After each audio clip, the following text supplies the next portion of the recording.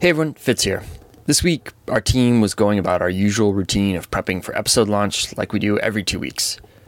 Today, though, something fell off, and we've decided to postpone our regular show until Monday. When it drops, we hope it'll make you smile, because we could all use a smile in these times. But it just didn't feel right today.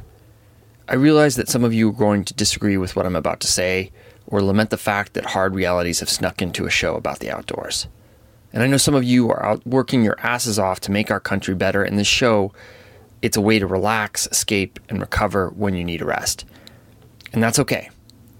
Like I said, we'll be back on Monday. Feel free to turn me off. What's unfolded this week in Kenosha, Wisconsin, it needs to be acknowledged. In a just society, our law enforcement cannot be assigned the duty of judge, jury, executioner. Nobody deserves to be shot in the back.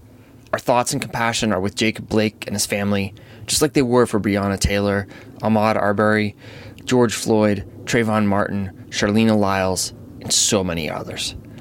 And I think about the video clip of 17-year-old Kyle Rittenhouse, armed with an AR-15, talking to a reporter minutes before he killed 2 protesters and threw away his life. He clearly thought what he was doing was right, and that, frankly, is so unsettling. For those of you participating in peaceful actions on the 57th anniversary of the March on Washington, please be safe.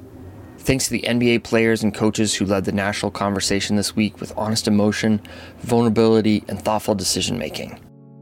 That's what leadership looks like. We aren't trying to be right, we're trying to be better. Part of that means realizing that there are moments to laugh and escape, and there are moments to face the world around us head-on with eyes wide open. And we feel like it's the moment for the latter.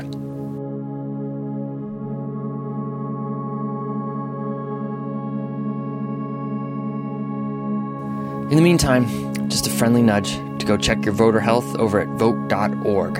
Everyone on our team has moved around a lot in their lives.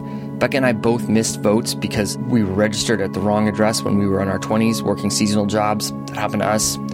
Don't let it happen to you. You can also request mail-in ballots or absentee, and if you aren't already, even get registered. Vote.org. Check it. Thanks for listening. We'll be back on Monday.